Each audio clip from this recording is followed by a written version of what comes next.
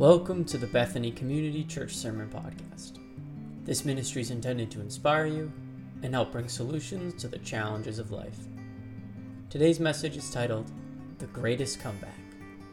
For more information about other ministries here at Bethany Community Church, you can visit us at our website at bccma.org, or you could always send us an email at office@bccma.org. And now, here's Pastor Phil McCutcheon.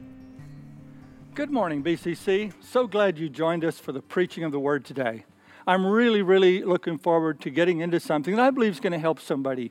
I'm calling this sermon, The Greatest Comeback. And somebody listening to me right now, you need to make a comeback in your personal life, in your finances, your marriage, your emotional, spiritual life. And I pray that I can help you today to show you some steps out of a setback to make a comeback. I love good comeback stories. One of my favorite is Bernie Marcus. Bernie was a son of a Russian immigrant in New Jersey, worked at a hardware store, and one day he gets fired from a store called Handy Dan's. I don't know what happened to Handy Dan's, but I know Bernie Marcus went down to Atlanta, and he met a guy named Arthur Blank, and they decided to start a little hardware store together, and they decided to call it the Home Depot. And last year they made $32 billion. So that's a pretty cool comeback, wouldn't you say? And one of my favorite political comebacks is Winston Churchill. In 1915, Winston Churchill conducted a disastrous naval campaign. In fact, he said, "I'm finished." Everybody in England hated Winston Churchill. 20 years later, Winston Churchill became the leader who was instrumental in stopping Adolf Hitler and the murderous Nazi regime. Great comeback story, Winston Churchill. Of course, those of us here in New England, we're spoiled when it comes to sports comebacks.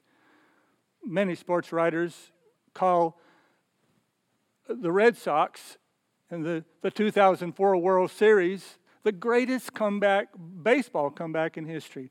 When in the fourth game of the World Series, down 3-0, they came back and defeated the Yankees to win the pennant. Never before had any team ever come back from being 0-3 in the World Series. And of course, my personal favorite comeback is all I got to say to football fans is 28-3. 28-3, with about a minute and 20 seconds left in the third quarter, the New England Patriots were down by that score to the Atlanta Falcons in Super Bowl 51. And they came back and won the game. There's something thrilling about a comeback. But to have a comeback, you got to have a setback. And today, we're talking about the greatest setback in history, became the greatest comeback in history, is not in the political realm, it's not in the sports realm, but the greatest comeback in history is when our Lord and Savior Jesus Christ was crucified on a cross, buried in it, put in a tomb, and He rose from the dead. But that's not the greatest comeback I'm preaching about today. The greatest comeback was the comeback of the disciples. He had a group of disciples. There were basically 12, and then there was 120 was the larger group, and then there were several hundred more. And today we're going to refer to an incident in Acts chapter 1 where 500 people saw Jesus ascend, 120 went to the upper room, and they hid in an upper room, and there in the upper room they waited for what He promised would be, the Holy Spirit He would send, and that church, that became the worldwide church that you know today as the Church of Jesus Christ. The Bible says in Acts chapter 1 verse 4, "And while staying with them, He ordered them not to depart from Jerusalem, but to wait for the promise of the Father." Now let's set the scene. Christ had died. Christ had risen. Christ met with some of His disciples and told them to go wait in Jerusalem. Now, that was the first time in history, perhaps, that people were told to shelter in place. They were told to go to Jerusalem, go to a place called the upper room, there wait for the next direction that they would have. Now, this setback became the great comeback. But let's analyze what happened and what you need to do in order to come back, what this church needs to do, what our community needs to do. We've had an incredible setback with the coronavirus. We've had an incredible setback with our lockdown orders that were, I believe, were necessary, at least in the beginning, and they were necessary. They were important. I pray constantly for our leaders and the hard decisions that they had to make regarding our economy and many other things. And I'm grateful for them. I'm thankful for them. But we know this has been a huge emotional, physical, economic setback, I meant to say, for our entire country. But how do we make a comeback? Well, the first thing I would say to you, drawing from the story of the disciples who were so defeated in Acts chapter 1, the end of the Gospels and into the book of Acts, is admit where you're hurt and disappointed, but don't let it stop you. Let's look at a minute. That's great setback that these disciples had experienced. They had met the Messiah, the hope of Israel. He had proven he was the Messiah with his miracles, and he loved them like they had never been loved before. I don't think you and I can even imagine what that must have felt like. To realize that you're the one who loved you the most and your closest associate was indeed the Son of God, was indeed the creator of the world. Imagine that. And imagine how they felt. This was most significant because the most cherished thought for every Jewish person was the final restoration of Israel and the final restoration and bringing back of Israel to prominence. The Messiah was their greatest hope. Every Jewish woman and every woman in Israel, the greatest thrill of her life and the greatest hope of her life was that someday she would give birth to the Messiah. The Bible says in Luke chapter 19, verse 11, look at this verse with me, please. It says, the people thought that the kingdom of God was going to appear at once. So, you know, the Bible says in the book of Proverbs, it says, raised expectations make the heart sick. So when the Jewish people met Jesus, they began to believe this is it. The kingdom of God is coming back to earth, and it's coming now. Right now, the oppressive Roman Empire will be overthrown. The hypocritical Pharisees who rule us and make our lives miserable will be displaced by God himself. And Israel will once again not be a byword and a curse word among the nations, but Israel will be raised to the prominence that they had been promised and for which they left Egypt for. Their master Messiah, though, here's what happened. And this is what happens. This is what setbacks are all about. Setbacks are all about everything's going great. You're headed in the right direction. Job numbers are at an all-time high. Unemployment's at an all-time low. Trade deficit is better than it's been in decades. The stock market is hitting record highs and higher than it's ever been, and all kinds of numbers. Women in the workplace and minorities in the workplace more than ever. All of these great things are happening in America, and suddenly, overnight, you hear about a virus, and you hear a little bit more, and one day you find out that we're in a global pandemic. That's what setbacks are all about. And so that's what happened to those disciples. Their Messiah, they had placed their entire hope in him. He was suddenly, brutally and publicly executed. Yes, 500 people saw him rise from the dead. And I know what you're thinking. You're thinking, yeah, but they saw him rise from the dead. I'm sure that they were all fine now. Everything's wonderful and all. But that's not true. 500 saw him rise from the dead. Only 120 went to Jerusalem and waited for him, like he said. So I'm telling you, I know by that their emotions weren't healed. I know by that their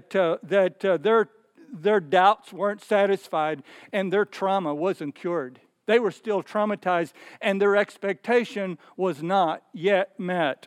See, I want to tell you something, and you need to know this. I don't care whether you're wrestling with a personal comeback with your finances or your marriage, personal comeback with your relationships, with your health. Comebacks are very difficult. Comebacks are very hard. And if we're not prepared for comebacks to be difficult and be hard and stressful, then we may not make the comeback that God really wants us to make. One of the reasons that comebacks are difficult is most people don't realize how much resolve and how much determination it's going to take. And furthermore, they don't realize that comeback victories are the best kind. They really are. They're the best kind for a whole raft of reasons. You know, the word trauma in the Greek language was also translated wounded. It's the word that Jesus used when he talked about a good Samaritan finding a man by the road battered. And the word he used for that battered man was the Greek word that means trauma or wound. So when you go through a trauma, you go through you're wounded by that trauma. And you know, everybody needs to realize right now, we have been affected by this pandemic. We've been affected by this lockdown. I really believe this with all my heart, that everybody listening to me, everybody in your living rooms, your offices, and your kitchens, wherever you're listening, I believe most people need to take a deep breath, and you need to take care of yourself for a minute. You know how in the airlines they say put your oxygen mask on first? I would say to every person in America right now, take an hour a day or whatever you need to start a restoration process. Inspect your wounds. Inspect the places that this trauma has impacted you, and some of you a lot more than others. There's some that I'm talking to that you've had family members die, and they died alone, and that is very traumatic and very difficult to deal with. Some of you that I'm talking to actually had the coronavirus, and you went through a very difficult time and a very scary time, and those things take their toll. In fact, Bessel van der Kolk wrote a book called The Body Keeps Score. And that is so true. Whether you realize it or not, your body keeps score of trauma. So let's be honest about the strain and the stress and the traumas of the setback season that's been in our lives. Let's be transparent about our specific disappointments and lingering concerns that we still have. You know, there's concerns that the pandemic will pick up speed as we open up the economy and the society. There are concerns that the damage to the economy will be greater than we had hoped for. There's all these things. Let's be transparent about our concerns. The disciples certainly were. If you look back at Acts chapter 1, where Jesus is telling them to go to Jerusalem, Acts chapter 1, verse 6 said, though when they had come together, they asked him, Lord, will you at this time restore the kingdom to Israel? He said to them, it is not for you to know the times or seasons that the Father has fixed by his own authority. You see, they weren't completely healed because they were still wanting the kingdom of God to come in full manifestation, in full flourish. They were still wanting the kingdom of God to be fully manifest for them, and Jesus to sit on the throne in Jerusalem, and all other powers to be defeated. They were still hoping for that. That was still a part of their expectation. And Jesus tells them, now but not yet. I believe Americans have had to come to grips with some things, right? Sometimes we think that because a part of a trauma is over, or the trauma is not happening to us anymore, that we're going to be okay. But not so fast. Not so fast. There are realities that some of us have come to that will linger with us. I think one of the realities that we have come to face is our mortality. I don't believe Americans and people in the West, particular, where people die in hospitals and they die in nursing homes mostly, and we have not had to face death. Because I'm a pastor, I've seen quite a few people pass from this life. And I know some of you that are in medical fields and other fields have as well.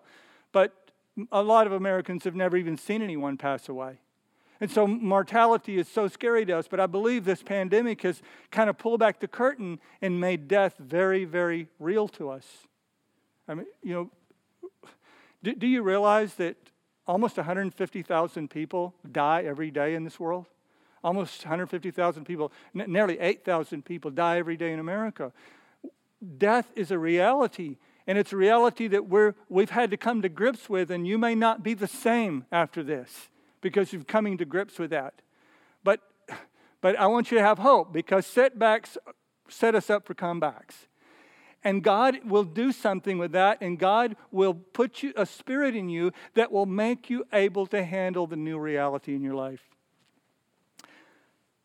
Some of you have never realized you can go from setback to comeback. You never even realized that. You have marital fights and you don't even know that you can kiss and make up. You've never tried that. Every marital fight becomes permanent. You have financial setbacks, and you've not really known that you could restore you could analyze why you got in trouble financially and reinvest and come back. And you've had emotional traumas, but you don't even know that you can push through that emotional trauma and rediscover joy. You know the word joy, rejoice. I never thought of it till I was studying for this sermon. I never thought of the word rejoice being such an appropriate way to put it, because the word rejoice means in the Greek to brighten up. Okay? If you're having to brighten up, it means you got dark. You got to start in a dark place to have to brighten up. It means you got sad. In order to rejoice, you had to reboot your joy. Amen. And that's what God is calling us to do today. Some of you have never known that you can lose an aspect of your physical health and you can bounce back. You know, I so admire. I know my mother-in-law is watching this right now. And many of you know she had a stroke a few months ago. And I'd never met anybody who fights as hard to come back as Helen Matson. She is incredible. Every day she's walking as much as she can. She's exercising. She believes in coming back. I mean, I'm sure that she's planning on driving the car again. And who knows, she just might do it. Mom, I'm pulling for you, okay? Let's be real about the momentum, though, that we need to recover. Faith can move a mountain, friends, but sometimes faith only gives us enough power to climb a mountain. I said sometimes faith can move a mountain, but sometimes God expects us to climb the mountain. So that's the first thing I would say to you about a comeback, is the great setback. Admit where you're hurting and disappointed, but don't let it stop you, okay? The second thing that I would point out to you today is face your fears, for goodness sake. Now, I'm not being a smart aleck when I say that, and I'm not being rude to you when I say for goodness sake. I really mean it, facing your fears for goodness sake. See, Jerusalem was a dangerous place 40 days after the Passover. 40 days after the Passover, it was a very dangerous place. Because their Lord and Savior for the disciples had been executed 40 days before. So they didn't go over to Jerusalem with a placard that said, Jesus is risen. They didn't go around with protest signs in front of the governor's office saying, you killed our Savior. No, it was a very dangerous place. For one thing, they were getting ready for what was known as the Feast of Pentecost. And in the Passover season, thousands and thousands, they believe the population might have swelled to 1 million people in Jerusalem during Passover. And during their 50 days that they celebrated. So you know that Rome sent extra soldiers, and so you know there were Roman soldiers everywhere. It was a very dangerous place to be a follower of Jesus. And it's significant that 120 people obeyed Jesus and went and got a room in this very dangerous place. Now, you're going to think I'm changing subjects here, but hang with me. Tom Holland and a whole bunch of other historians make a convincing case that human rights and equality have its roots in Christianity. If you heard me do my little encouraging minute a few weeks ago. I talked about the Cyprian plague that happened in the 3rd century, in the latter part of the 3rd century in Rome. Thousands and thousands of people were dying. It was more devastating than the coronavirus. But something very interesting happened. The Christian people took care of their elderly. The pagans in Rome put their elderly people outside so they could die and so they wouldn't be infected. The Christians brought the elderly inside the house. Not only did the Christians bring their mom and dad or their grandmother and grandpa in the house, they went and got other people's grandmas and grandpas and brought them in the house. And you know what happened? 25% of the elderly died who were Romans and the non-believers. Only 10% of the elderly who belonged to the Christians died. And overall, the Christians lost 50% less of their population than the rest of the Roman population. No wonder, not too long after that, Constantine made Christianity the official religion of the Roman Empire. Have you ever noticed that you don't see any hospitals named after famous atheists? There's no St. Voltaire's Hospital or St. David Hume's Hospital or St. Bertrand Russell Hospital. There's St. Vincent's, and there's Presbyterian Hospital and Baptist hospitals and hospitals with the word mercy in it, and all kinds of hospitals all over the country named after churches and saints. Why? Because Christians created the hospital system. It was Christians who built hospitals in the 4th and 5th and 6th centuries and built places so the suffering could be ministered to. You see, the atheists basically are motivated, and as a basis, a foundational doctrine for them is Darwinism. And Darwinism, like it or not, is about survival of the fittest. But Christianity is not built on the survival of the fittest. Christianity is built on the care for the weakest. That's a Christian virtue that was taught to all of culture and all of the world by Christianity and is still alive and well today, even by many who are not Christians, but they've bought into the doctrine of human rights and equality. So what does that have to do with 120 people facing their fears and going to Jerusalem for a prayer and connection meeting, for goodness sake? Well, that's just exactly what it has to do. The decision made by 120 people to meet in Jerusalem unleashed Christianity on the world. Let me say that again. The decision made by 120 people to meet in Jerusalem unleashed Christianity on the world. If those 120 hadn't obeyed Jesus, if they hadn't gone to the meeting that he told them to go to, if they hadn't gone there, if they hadn't taken that risk, we wouldn't have Christianity today. Or God would have had to certainly delay it in some other way, in some other time. Acts chapter 2, verse 1 says, when the day of Pentecost arrived, they were all together in one place. And suddenly there came from heaven a sound like a mighty rushing wind, and it filled the entire house where they were sitting. And divided tongues of fire appeared to them and rested on each of them. And they were all filled with the Holy Spirit and began to speak in other tongues as the Spirit gave them utterance. Now there were dwelling in Jerusalem Jews, devout men from every nation under heaven. And at this sound the multitude came together, and they were bewildered because each one was hearing them speak in his own language. Were they careful? Absolutely, they were careful.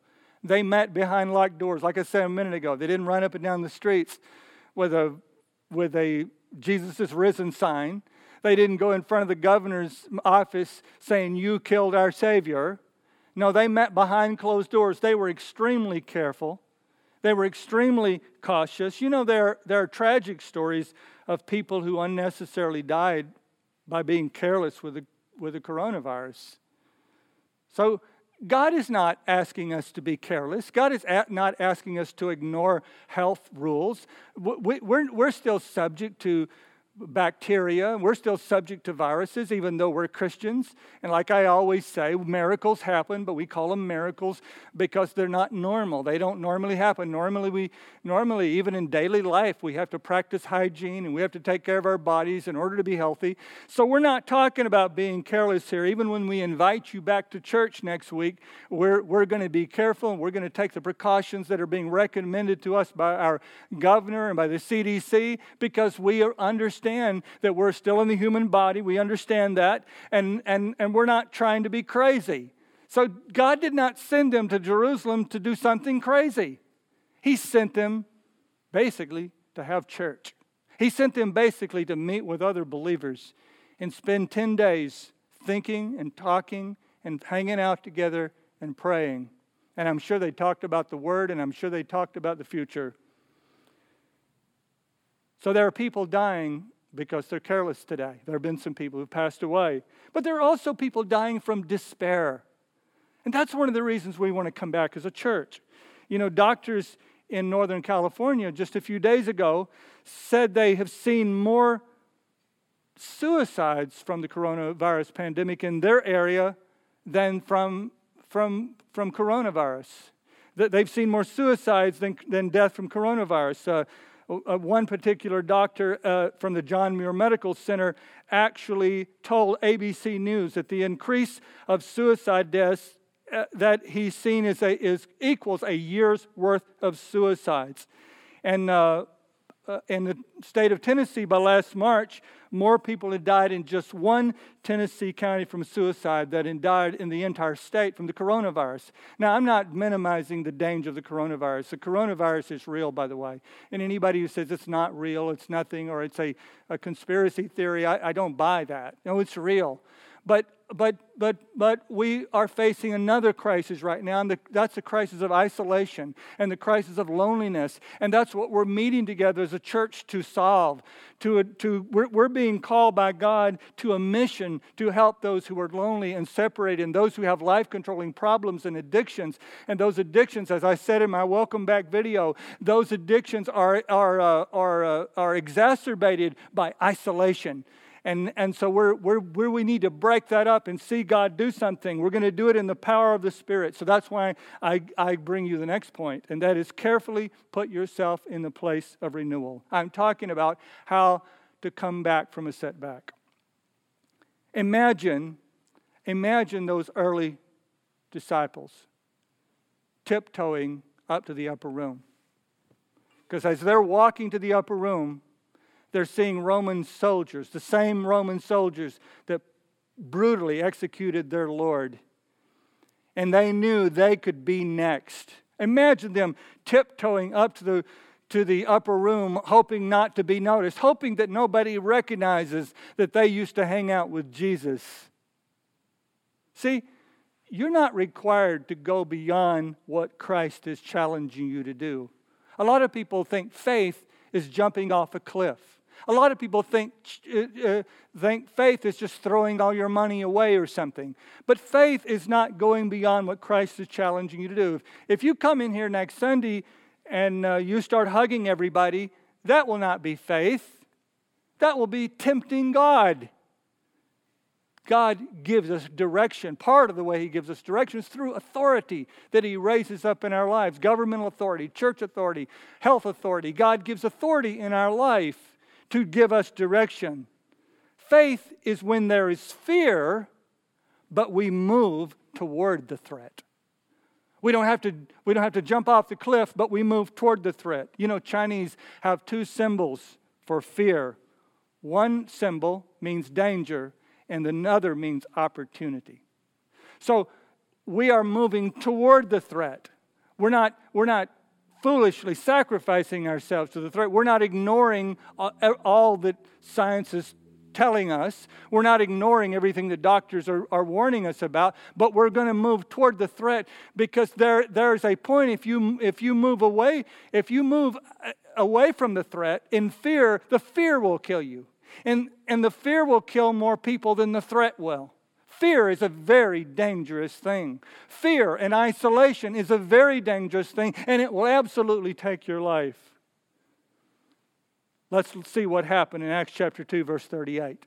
What was the payoff for them carefully putting themselves in the place of renewal? And there's a lot of applications to this, carefully putting ourselves in the place of renewal. If you're having marital issues, there comes a point when you're having marital issues that the marriage becomes dead. And deadness in a relationship is a type of, it's a substitute for peace. It's not real peace because real peace is alive with love. It's not real peace. It's just deadness. And one of the ways you move toward the threat is you go to a marriage counselor.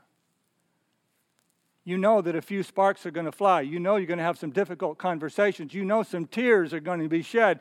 But you're putting yourself in a position where you're facing the threat, but you're doing it with a professional counselor who's going to help you have those conversations that you need to have. That's kind of what we're doing by coming back to church. We're doing it in a way that is safe.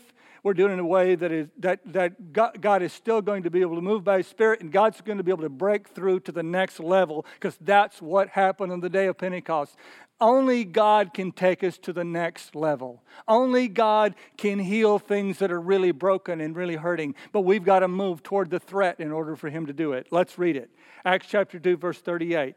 And Peter said to them, "Repent and be baptized, every one of you, in the name of Jesus Christ, for the forgiveness of your sins, and you will receive the gift of the Holy Spirit. For the promise is for you and for your children, for all who are far off, everyone whom the Lord our God calls to Himself." And with many other words he bore witness and continued to exhort them, saying, "Save yourselves from this crooked generation." Now listen to this.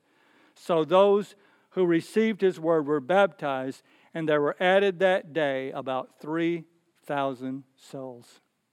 Now, they couldn't have planned that.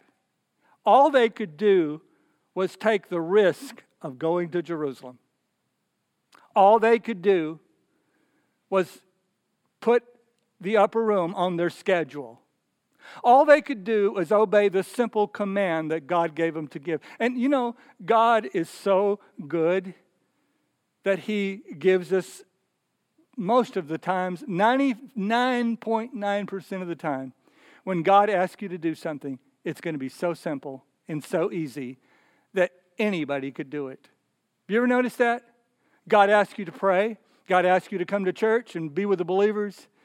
God asks you to love the people in your family and the people around you.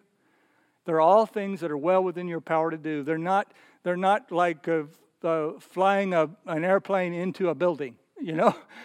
God doesn't ask us to do things. He asks us to do all God asks Him to do. You go to Jerusalem and you wait. Now, I understand. There will be those in our congregation, you're not ready to come back to church next week. We're going to be patient with you. I'm not trying to make you feel guilty today. So whether you come this next Sunday, or you come in 2 weeks, or you come in 30 days, that's really your decision. But I know at some point you're to obey God, you're going to have to go be with the believers. I know at some point you're going to have to take that step and put yourself in the place of renewal. And that's what we want to see.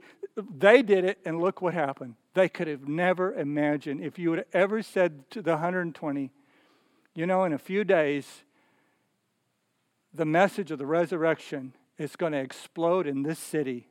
50 days ago, they killed the Lord Jesus. You had the biggest setback in history. 50 days later, because you obey and you do a simple thing that I ask you to do, Christianity is going to explode, and 3,000 people are going to get, to use biblical vernacular, 3,000 people are going to get saved. Can you believe that? I just wonder what God could do with your obedience. What could God do if you just did the simple thing that He's asking you to do? And that when we pray in a minute, and you ask Him for direction, if you just do the simple thing, it's probably going to have a little bit of risk to it. It's probably going to push you toward a threat and not away from it. It's probably going to challenge you. I doubt if it's God if it doesn't challenge you at all. I doubt if it's God if it doesn't scare you at all. But it's going to be something so simple and so much within your power to do. You know how it is with your children. You never ask them to pick up something that's super, super heavy they could never pick up. You ask them to do what's in their power to do. When they don't, you call it disobedience. But you don't call it disobedience when you ask them to do something that's not in their power to do. So God is just going to ask you to do some things that was in your power to do. And just like that little boy in the story of the fish and bread, he had 5 loaves, 2 fish. 20,000 people were hungry. Who can make a correlation between 5 loaves and 2 fishes and 20,000 hungry people? I wouldn't even put those 2 things in the same conversation, would you? But Jesus would. And Jesus took 5 loaves, 2 fishes. And he said, can I have it? And I don't know that little boy. I'd like to meet that little boy someday. The little boy says, sure. Hands Jesus his fish and bread. And Jesus took his little fish and bread, and he fed the multitude with it. Church, I really mean this with all my heart. I'm totally excited about what God's going to do with our simple obedience. We're going to step out in faith. We're going to have church. We're going to gather again. We're not going to send the Holy Spirit. That's up to God. God's going to have to do that. I don't know how he's going to do it. But I know he is going to do it. I'm expecting God to work a miracle in our church. I'm expecting an outpouring of the Holy Spirit. I'm not saying that when we walk in here next Sunday, it's going to be just like it was first week of March. No, it'll be different. It'll take a while to get back to normal. It'll take a while. Somewhere down the road, we won't have to put mask on when we come in, and we won't have to think about those things somewhere along the line. I'm not in charge of dealing with the problems. That's God's problem. The disciples weren't in charge of those angry people out there in the city who would have liked to put them to death. They weren't in charge of the Roman Empire. They weren't in charge of the Pharisees. They weren't in charge of the Sanhedrin, the court that had condemned Jesus.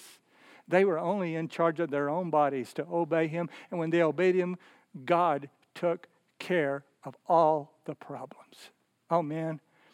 I feel like preaching another 30 minutes, but I won't. I know you want me to get done if you haven't turned me off already. So you can't do that when you come out to church. At home, you can turn me off, right?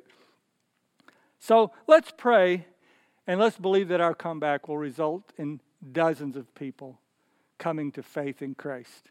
And maybe they learned about us. Maybe you learned about us on the live stream. And you're going to come out to church. And let's pray that dozens will, or more, will be a part of our fellowship. And let's pray that thousands in the region will come to Christ. And all the other churches that are represented. And let's pray that globally millions of people will come to Christ. Because through all our live streaming services, they've heard about Christ, and they've met the church. And I think the church has done well. I'm proud of the church. I also want to pray for many of you today whose challenge is not so much whether you come back to church or not, but your challenge is turning your life over to Christ. That's what you're afraid of. You're not afraid of the coronavirus so much, but you're afraid of turning your life over to Jesus.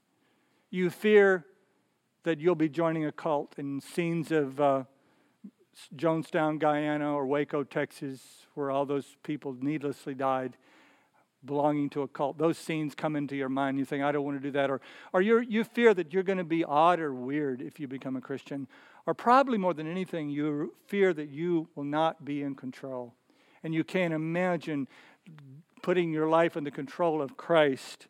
I can assure you today that staying away from Christ is the most fearful thing of all.